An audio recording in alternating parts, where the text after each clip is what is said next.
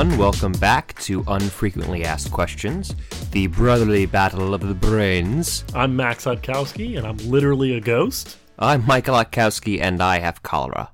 A little note on last week's episode. I only asked 4 questions, and Mike asked 5. Mike asks the first question of the podcast and the last. So this time we're both going to ask 5, okay? That way we won't have a tie in the first place, probably. I like how you're saying this as if this was somehow my fault. I mean, it's not your fault. You were just so eager. I even listened to the recording, obviously. Because I was a victim. I do the editing I was here. a victim of this. I didn't even get... You had one extra question. Yeah, but you were very eager to go to Wickety Wickety Whack for a tiebreaker. Yeah, well, you know, I was going to make a premature ejaculation joke, but I couldn't really word it. And it would be at my expense, but I couldn't even word it correctly. Yeah, that's okay. All right. Let's move on from this. Okay, well, I won last week, so how about I start? Why not? That's not a rule that we have, but I'm just trying to think of a reasoning behind it. Who discovered the largest number that has an actual use? Obviously, mathematicians can make up, like, any number imaginable in terms of size, but this number is named after a specific person, and it has an actual use in mathematics. You know, I was going to say I know it, but I don't. You probably don't, but I'm not going to say it's like a super uncommon like name, I guess. I don't know. Is it an Italian name? I'm thinking. Fibonacci. It is not Fibonacci's number. Okay. Is it Newton's number? It is not Newton's number. Newton didn't like big numbers, I don't think. He did have one, I guess, but it wasn't that big. Is it... Well, Newton's number is the amount of fig Newtons one should consume in a sitting. And it's 36,000, right? Sure, if you want to lowball it, and be a coward. I'm gonna say it's Black's number, something maybe. Ooh, I actually kind of like that one, but it's very wrong. It's Graham's number. Oh yes, Graham's number. It's Graham's number. Yes. No, I've now not that I knew the number, but I've heard of it. I've heard of Graham's number. Well, so actually, that's a weird thing. Nobody knows the number because it's so massive. This number is so big, if you could think of the number in its entirety, your head would turn into a black hole because information is like energy, and obviously that's space and mass, mass in a space. And so if you had all of this energy that is the information of the number, you would have too much energy within the area of your brain, and it would turn into a black hole. Like, you ever wondered why I didn't like math? This is why. This is why, because it can end the world. It can kill you. It could literally turn your brain into a black hole. It could kill everyone on the planet. Now, this number stuff has a use, right? I said it has a use. So to end the world. I want to cover my butt here and say the number has a use in terms of like choosing the color, the way you like color hyperdimensional cubes, like with a certain number of faces and stuff. It's weird. I'm constantly trying to color my hyperdimensional cubes. Yeah, and if you want to know, okay, how many different combinations can I color my hyperdimensional cube faces, you're going to need Graham's number. So mathematicians have narrowed it down. The number of possible combinations you can do is somewhere between 11 and Graham's number. Graham's number being, obviously, again, a supermassive number. But it's not infinite, so, you know, they've got it. That is the most half-assed way of saying we don't know. They have no idea. They have no idea. But they want to sound professional. Yeah, exactly. What a bunch of assholes. I know some mathematicians, Mike. Some of them are mediocre people. They're all right. They're beige. Okay. Right. What do we got? Who was the shortest world leader ever recorded? Oh, I know a lot of people will say Napoleon, and it's definitely not Napoleon. Ever recorded shortest like national leader? Yes, world leader of a nation state. Okay. Kim Jong-il. No. Oh man. Shoot. And thanks to you, now we can't air this in North Korea. Yeah, well, you know, our North Korean listeners, I've been checking the numbers. We got a lot of them. There's a whole 3. So that's 140% of our entire listening base. Yep. I'm going to say like Genghis Khan, even though it's definitely not him. It's not Genghis Khan or Chinggis Khan, however you want to pronounce that. I meant to say Genghis Khan, the first one. Kangaskhan, that's one of the Pokemon, I believe. Kangaskhan? You're right. No, that's Kanga from Winnie the Pooh, and she's gone mad. She's gone mad. With power. Queen Elizabeth the Second. No, not Liz. Not Lizzie. Oh, Lizzie? Well, I guess she's not really a world leader, though, right? I mean, like, does she count? She is. I mean, she has the ability to... She's the head of state, not the head of government, but she is the head of state for several nations, and she can also abolish parliament if she wants to. She won't, because she's not that insane. She just really likes corgis. So the leader was Benito Juarez, who was the president of Mexico. This was in the 1800s, so during the Reform War, which is a civil war, and the French invasion of Mexico. He was the leader. He was about 4 feet 6 inches. That's pretty damn small. I'd say that in metric. Is that legally a midget in America? I don't know. Legally small person? I don't know exactly. I believe it's a bit shorter than that. I mean, if you, as long as you acknowledge that the word you said is offensive, it is, and apologize for it. Yeah, I definitely do. That is a bad word. I should not have said that. Okay, I think good. Then people can acknowledge that you made a mistake and learned from it, and we can move on. That's really small. That man's very small. I wonder who the tallest world leader was. I believe it was someone. I want to say Charles the Strong may have been one of them, and he was quite tall. Huh. But we don't know for certain. My question. We're running it hot here with the 0-0. This story does actually have a purpose why I picked it. We were cleaning up dinner the other night. I don't think you were here. You went to trivia, a different trivia, not this show. We were cleaning up, and Mom dropped something, and it barely grazed me in my leg, and I thought she was trying to murder me. So I didn't know what that word would be called, because normally these have fancy words. And I said, I looked up, what is it called when a mother murders her son? That's my question for you, because I found the answer. Oh, it's infanticide. Killing your own children is infanticide. Not correct. Okay, so specifically a son. A mother murdering the son. It is not Oedipicide, is it? No, it is not Oedipicide, though that is a pretty good guess. And when I was first looking it up, I was like, I wonder if it's going to be something like this. Well, you know what, Oedipus screwed his mom. Yeah, I mean, but like the complex or something like that has to do with it. It's very weird to say an Oedipal complex of men who want to bone their mothers, because he was tricked into that.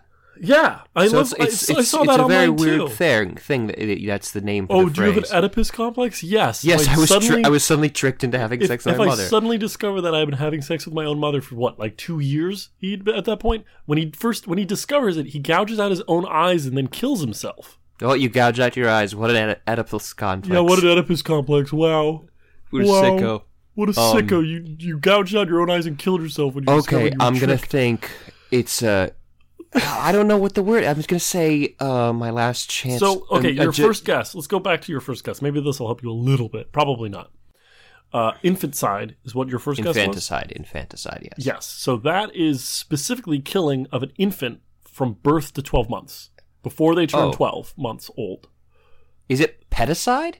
Oh, like a child? Yeah. Close, but you're fixated on the wrong aspect of the word. Well, I already used my 3 guesses. I know, you should be fixated on the fact that they're children. Sons and daughters in Latin are filius and filia. Filia, so it's filicide. Specifically maternal filicide because it's the mother killing. Right. I was actually really surprised that it wasn't even more specific that specifically a son had its own name and a daughter had its own name. But filicide is a parent killing their own child in general. Well, I hope our listeners will be able to use that information in court. Yeah. It's kind of a sad Wikipedia page, too. I'm sure it is. Let's not explore it any further. There's a lot of different names for child murdering. I really want to move from this topic really quickly. All right, fair. Someone's probably said, "Oh, I've listened to this podcast, Grandma. Listen to it with me," and they're just in horror. No one's done that. No one has a grandmother. What is the fastest land animal in North America? The fastest land animal in North America is... without mechanical assistance. Yeah, right. A person, Mike, it's a human being. No, I'm not going to say that. I'm not an idiot. I mean, a smart person would assume that. Whatever. Oh, man, there's a couple good ones I can think of here. I'm first going to go with moose. The moose. No. Meese. No. Okay. No. God, no. I'll go with elk next. No, though I'm sure there's European listeners who are like, why did you say moose twice? Yes, well, they're two different creatures here in America. Yeah. We got a lot of different kinds, actually. We got mule deer as well, and deer, and whatever. Anyway, caribou. See, my very initial guess was gonna be mountain lion, but I'm pretty sure that's wrong, so I guess I'll go with the fastest in North America. Wait, do polar bears count? I'm gonna say polar bears. No. What? It's the pronghorn antelope. See, okay, so I was close with the whole moose and elk thing. I was in the right, family? Genus? Nowhere near genus. I don't remember my orders. The antelope are different from deer. But yeah, I'm also an idiot because I forgot to write down. I was like, oh, that's really cool when I saw the speed, and I forgot to write down the speed. Oh my God, Michael! But I was gonna go with the fastest animal originally, but you have the peregrine falcon, which is in North America, but it's also the fastest animal ever. Yeah. So that, and I think it dives bomb at like 200 miles per hour. I mean, yeah. Not that fast, but it's real fast. And remember that. It leaves a massive crater as it strikes the ground. That's how the dinosaurs were extinct. It wasn't actually a comet. It was peregrine falcon just went nuts, and they like to target jack-in-the-boxes now, which is why there's none east of the Mississippi. I'm sure that's false. Someone's going to write in and be like, there's a jack-in-the-box here in Dayton, Ohio. I don't know why someone would write us, but... Somebody writes us a letter. I don't know how I got your address, but... It's in cursive. I got it. Jack-in-the-Box knew your address. And it fades into like that whole Ken Burns, the Civil War. My dearest Totkowski brothers. My dearest brotherly podcast. I write to you from the Jack-in-the-Box in Dayton, Ohio. To inform you, we still have... Why do I have this accent if I'm from Ohio? He could have moved. He could have moved. I suppose it's true. I like this character we've created. But let's move on. Yep. Wow, we're so bad at this. I mean, this is how it normally goes, let's be honest. If you listen to all our previous episodes.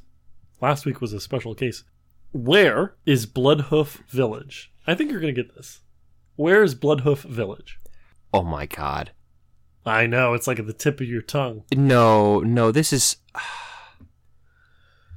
What was the name of it? It's in World of Warcraft, isn't it? It's in Azeroth, right? Okay, that's close. I forget what the name of it. It's narrow it down at all? The Thunderbluff Plateau? It is south of Thunderbluff, the city of the Tauren in World of Warcraft. Okay, that's... Wow, okay, that's just... You don't remember the name of the region? The Providence, I suppose? The province? The Providence? I don't know. The divine province? You mean province? Yeah, what did I... Oh, you said Providence. Yeah. Like the city or like the phrase divine Providence. Providence, Rhode Island. There's a weird name for that, those plains, isn't there? Or just the prairie? It is prairie-esque, but it does have a specific name. A little magical Tauren name. This week's episode is sponsored by Blizzard and Activision. Go out and buy the latest game, Diablo 7. Filled with more Diabs and more lows. I'm gonna say I'm definitely gonna give you a good amount of points, if not the whole 3, because you're basically got it. I would say the Tygun or something. No, it's called Mulgore. Oh, right. It's called Mulgore.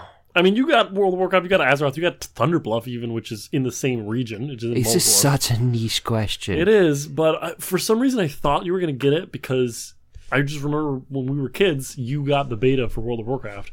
And I remember coming in your room and my very, very first character ever was a Tauren Druid.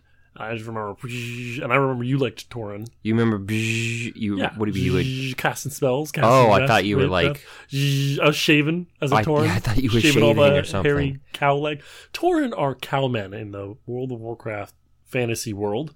If you don't know, I like to think our listener base would know. Hey, Grandma, listen to this podcast. I tell you, it's not geeky at all. Don't worry. Put that letter down from Uncle Billy in Dayton, Ohio, in his Jack in the Box. You can read that anytime. Oh, but I love listening about that Jack in the Box and all its cool updates. You don't know what a Jack in the Box is, do you? No, they got that new class, the Demon Hunter. All right. I will give you 2 points for that, Michael. You're now leading with 2 points. Thank you. I love your pity points. Give me my third question. Okay. I demand it. I demand a third question. Where is the songwriter and union activist Joe Hill buried? Wow. So, okay. All right. Can you say it one more time for me? Where is Joe Hill buried? He was a songwriter and a union activist. Part of the IWW. Industrial Workers of the World. Not International Workers of the World as commonly reported. I'm going to say Providence, Rhode Island. No. Okay. Rats. Are you really proud of this because it's like Hartford, Connecticut?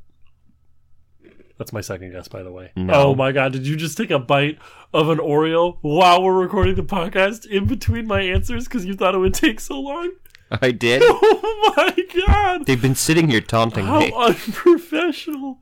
Okay, I bought 3 boxes of Oreos because I'm getting them ready for this party, a Friendsgiving. It's around that time of year, as of the time of recording this.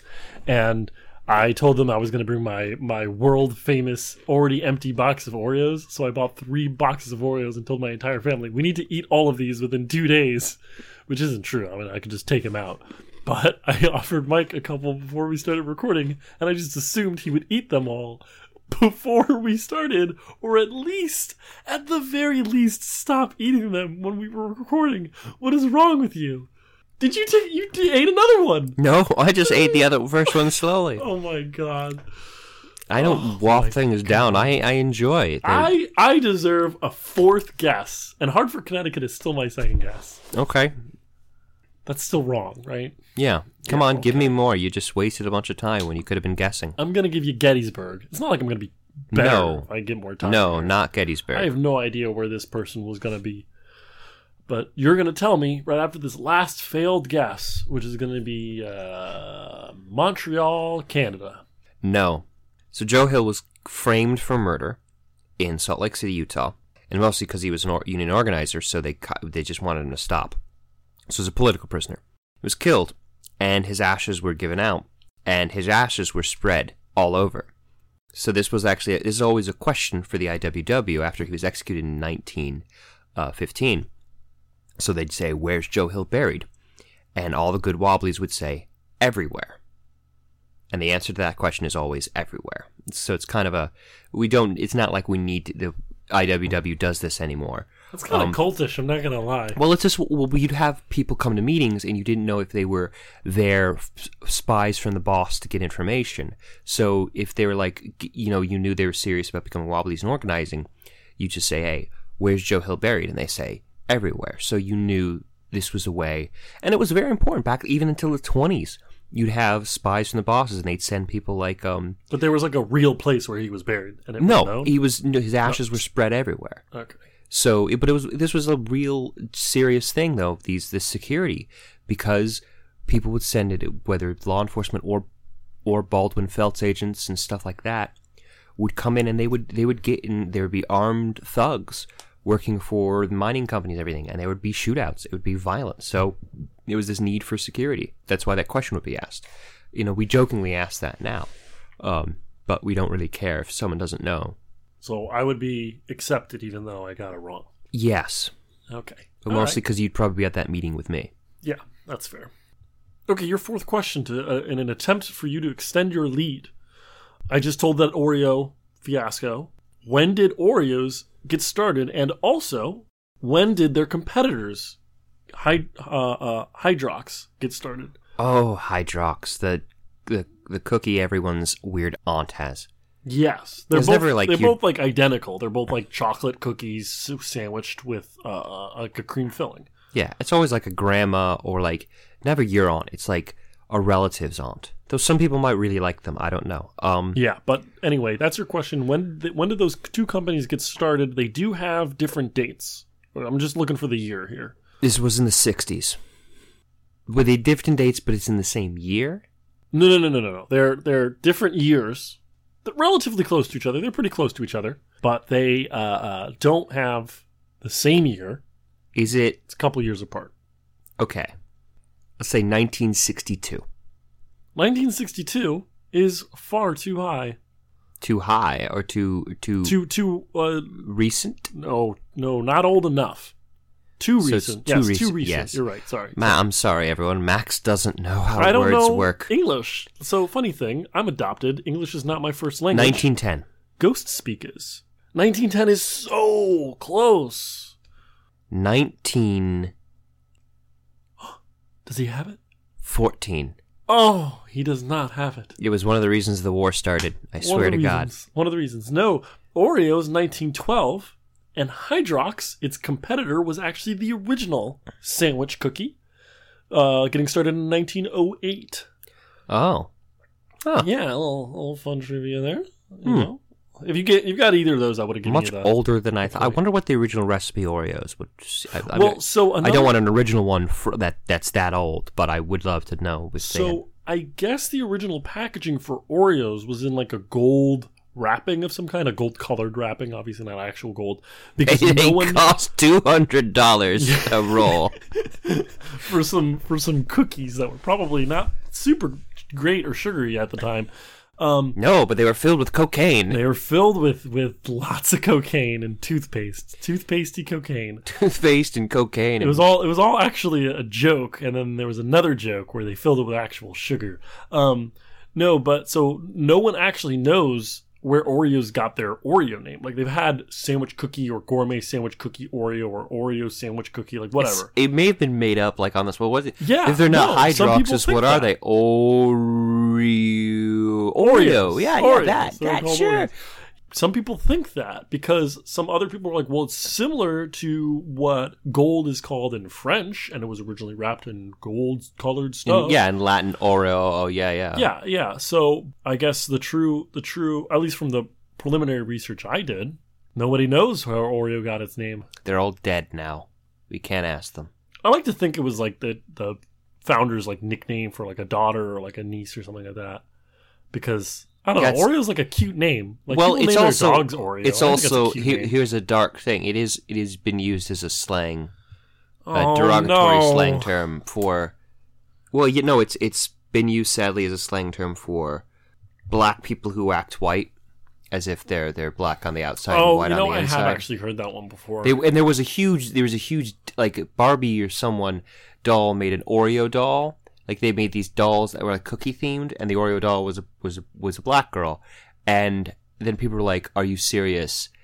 Do you know what this term is? It can be used in the black and stuff." So they of course, I think, thankfully took the doll off the shelves and everything. But I'm sure they did.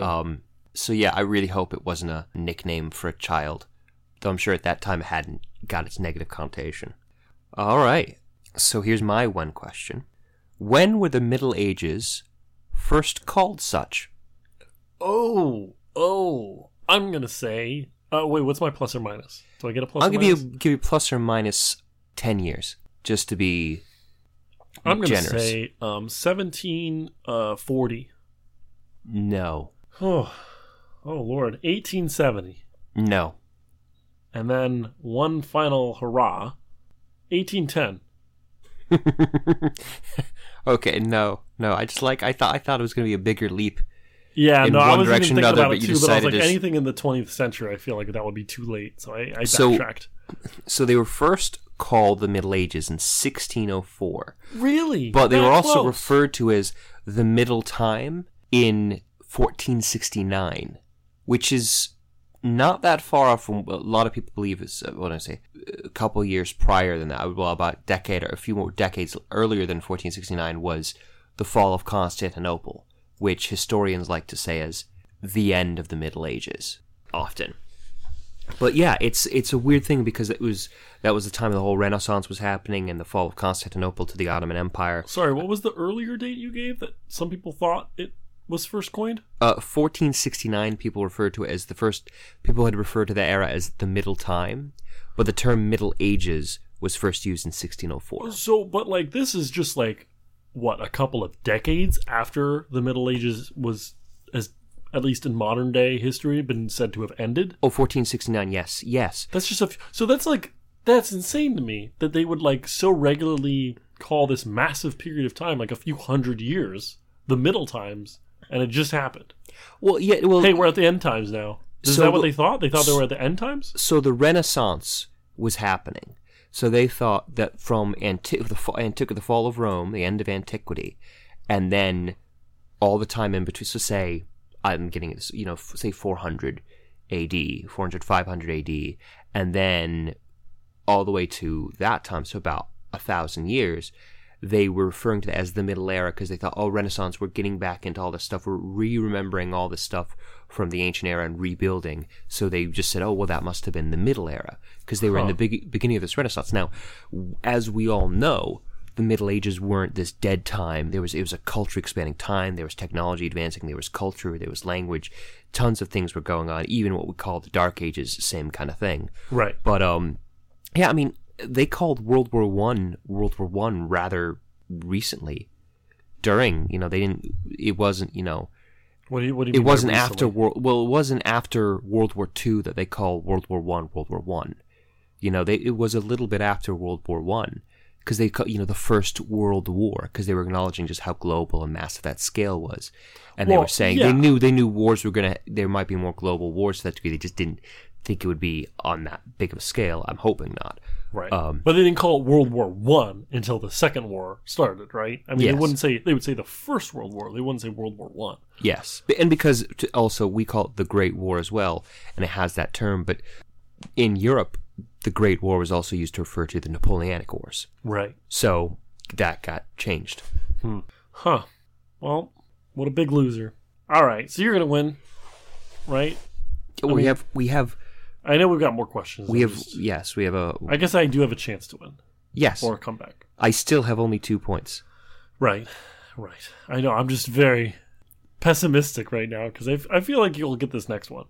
I skipped the why, and I didn't want to do a which. I decided to do a how. So, number 5, how can we be so sure that we all see the same color? This is more of a pet peeve. You've got this physics degree. I taught physics. This is a real big pet peeve of mine. People say, oh, how do you know your color is the same color? How do you know my red is the same as your red? This is a thing. How can we be sure that we're seeing the same color, or at least a large group of people can agree that their colors are the same? It's because light travels at different speeds. Incorrect. Oh. Light can travel at different speeds, but that's not the reasoning here. Well, I mean, I don't know. We're all taught red, blue, green. Like, we're all taught that, so yes, we all kind of. So I see this red, like similar to sort of like an orange, similar to like what the sun is, and I see the red at sunset, right? And like you'll call the same thing red because you were trained to make the same thing red. But there is a scientific reason, there's a how of why I know my red looks like your red through your eyes. If I became you, right, which would be a tragedy, a horrible, horrible tragedy for so many reasons, but on top I'm not going to deny that. That would be a terrifying thing for any human being. A terrible thing. But if I suddenly became you, I would still see red the same. I'd be like, oh yeah, Mike's red is the same as my red. And it's not just the name, it's like they look the same. And that's just a fact. It has to do something with the structure of our eyes and the way they evolved. It has to be, right? It's something that is also incorrect. Though I'm not going to say super incorrect because I guess it's part of the answer, but there's a more concrete, like physical reason. Like I can do an experiment where I can check this, and all of us are going to see the same thing, and I can prove it. And I don't need to dissect anybody's eyeballs. It's like some kind of test, like an eye test or something that you can, a universal test. I'm guessing. I mean, I suppose I could make it into one. I don't even know if there is one like that. I'm just like knowing the physics behind it. I know I can do it. You got one more good guess. I focus more on the light. The light doesn't change speeds. Light only changes speeds in different mediums, and like if we all saw the same thing in air, it would be the same medium. That wouldn't affect the speed. Well, because the light is reflected off, or is like an apple reflects back red light. Yes. So, what's special about that red light though? That we know it's red. Besides just like how does it get its color? Do you know? That's what it boils down to. By the makeup of what's in it. So like green leaves have chlorophyll, so they will reflect green light. So therefore, what's the makeup of those things is universal to a degree. So like so. But is that light coming off of that leaf telling you like, hey, I was just in some chlorophyll, so Well, I don't know. Okay, that's okay. I just think about the molecular makeup. Enlighten me. Okay. So I was trying to guide you there really hard because your first guess was actually sort of close, even though like some physicists will be like, "Oh, it's super wrong. Light doesn't change speeds." But whatever. I thought you were close. I didn't know. I'm not a physicist. Don't be a dick to me, physicists listening. Hey. I know they're my people. They're weird. No, it's actually because of the wavelength or the frequency of light. That's what gives it its color. So different colors of light have different frequencies or wavelengths. They don't move at different speeds, but they either are like a little bit more shrunk in terms of their like actual wave, or they're a little bit more elongated. And so depending on the frequency or the wavelength, they're inversely proportional, of that light beam, that's what color we see. Now I feel like a jackass. No, don't. No, so someone was probably screaming at this podcast. It's like screaming on a train. Frequency! It was frequency! Why didn't you guess frequency? So we can check. I can be like, hey, there's this frequency coming out. And to your credit, it also has a little bit to do with the eyeball, right? Because we all have the same kind of eyeball. But that's where it's like, okay, how do we know it's the same? Our eyeballs are identical because of biology. We're all humans. Right? We all have the same structure of eyes, though maybe slightly differently. And the light doesn't change physically just because you are who you are. Physics and the universe doesn't change because you're who you are. Right, so red light's always going to have the same frequency. Yeah, exactly. So it's all going to have the same frequency, and it is all going in the same eye. Huh. Now that I say it out loud, I guess the eye is kind of important, so maybe I should throw you... I'm going to throw you a point for that. No, don't. No? I don't want your pity point. I refuse your pity point. All right. Same frequency. My green is the same as your green, unless, of course, you're one of the 3 types of colorblind you can be as a human, in which case, I am so sorry. Your red is not my red. Well, I'm not. I'm sure I know you're not. You would have known by now. Some of our listeners are probably like, oh, I don't like this question. Which I understand why if you're colorblind. Why did Captain Raphael Semmes, why would he hate chainmail? Why would Captain Raphael Semmes hate chainmail? Raphael Semmes. Raphael Semmes hate chainmail. Because it was a trade that he did not participate in, and it put him out of business somehow. It did put him out of business, but not the way you want. That word can be used in this, but not exactly that way. Okay.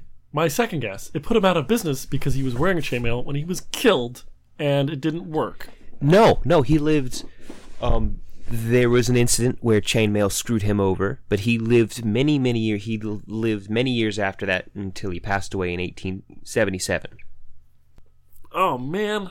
I really thought the put him out of business, hint was that he got murked, that he died. Shoot. Now I feel like I'm dead in the water. You can ask for... You one more guess, yeah? You can discuss around and try to get some hints. I don't know. Yeah, I'll discuss with my friend here, Oreo. Sponsored by for the love of Blizzard God. Activision. Oreo, what do you think the answer is? It's a captain who was put out of business, quote unquote, by chainmail? Chainmail. Oh, did it sink his boat because it was too heavy? That's probably not it. I'm going to go with that anyway. I don't think that's it. No. Well, was he a different kind of... No, 1877. Okay. I was about to say captain of space, but... He was a captain of space. In the 19th century? That's clearly not right. So, Captain Raphael Semmes was the captain of the Confederate ship, the Alabama. Okay. The Alabama. I know of the state. Was laid in the yards of Jonathan Baird in Britain, and Captain Raphael Semmes was the captain. A lot of the crew was mostly not really Confederates. They were kind of impressed people from Britain, and they would raid commerce ships. They were commerce raiders, so they attacked the commerce ships of the North, and they went on these huge, big trips around the world, just to weaken Union shipping, because it was one of the few ways the Confederacy could fight navally. Off the shores of Cherbourg in France, the Union ship, I'm going to mispronounce this, but the Kearsarge showed up, and there was the battle right off there, and the Alabama was finally sunk. Okay. The Kearsarge had chainmail on the boat? Armor on the boat, painted black. My God. So they didn't know. So that exactly like the hull. So it ended up being taken off on one of the sides, but after taking a few hits. So that kind of gave the Kearsarge an advantage because it had this somewhat armor-plated hull. So it was a boat without plate armor with chainmail armor on it. Yeah, this wasn't an ironclad. It wasn't an ironclad boat. Right, because that was a thing back then. Yeah, that had just started. The first combat between ironclad boats was between the Merrimack and the Monitor. Right, I remember reading about that in my local history class. Well, it wasn't local history. You know what I meant. Wow. That's cool. I like to think, wow, so my idea for a boat RPG is a little bit more feasible because I can add that chainmail as a type of armor you can pick up and put on your character. Exactly. Your boat character. You put it on your boat. And there's a song about it. Roll, Alabama, roll. It's actually an English folk song because the story, it was laid in the yards of Jonathan Baird and it was the first thing. And then a lot of English sailors and stuff got drafted into it. So anything to do with Roll Tide? No. Okay. I didn't think so, but I thought I'd ask because, Alabama, Roll Tide. Yes. I had a boss who's from Alabama and was big into Alabama football. Oh, man. Well, Michael, you've won. It is 2-0. No tiebreaker necessary. Yeah, oh, I see. So, you won this week. Let me tell you what your prize is. Michael, this week, you won a jar of my ghostly ectoplasmic goo. Jesus, it's disgusting. It's absolutely disgusting. Sorry, it's pink in color. It's just, I don't know. It's just my charm, I guess. Oh, my Lord. My ghostly charm. Well. All right, everybody. Thanks for listening. You've been listening to Unfrequently Asked Questions with me, Max Atkowski. And me, Michael Atkowski. And as always, stay curious.